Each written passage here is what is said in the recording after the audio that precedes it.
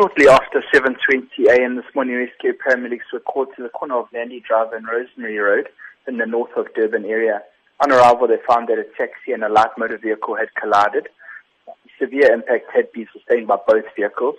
Paramedics quickly assessed the scene and found that two male occupants from the light motor vehicle had sustained major injuries and had unfortunately passed away before paramedics had arrived.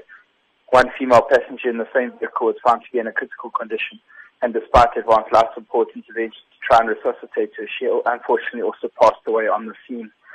One other passenger from the light motor vehicle had sustained moderate injuries and was stabilized on scene before being transported to a nearby hospital.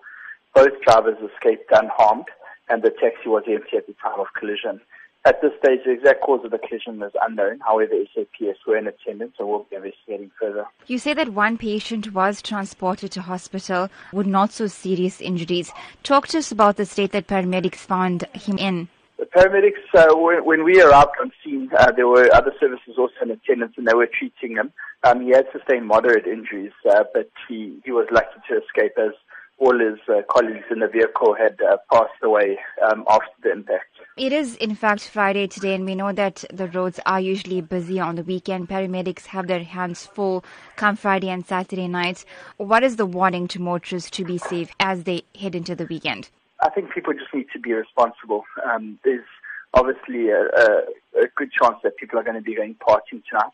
And rather dedicate a sober driver. Let one person be a sober driver.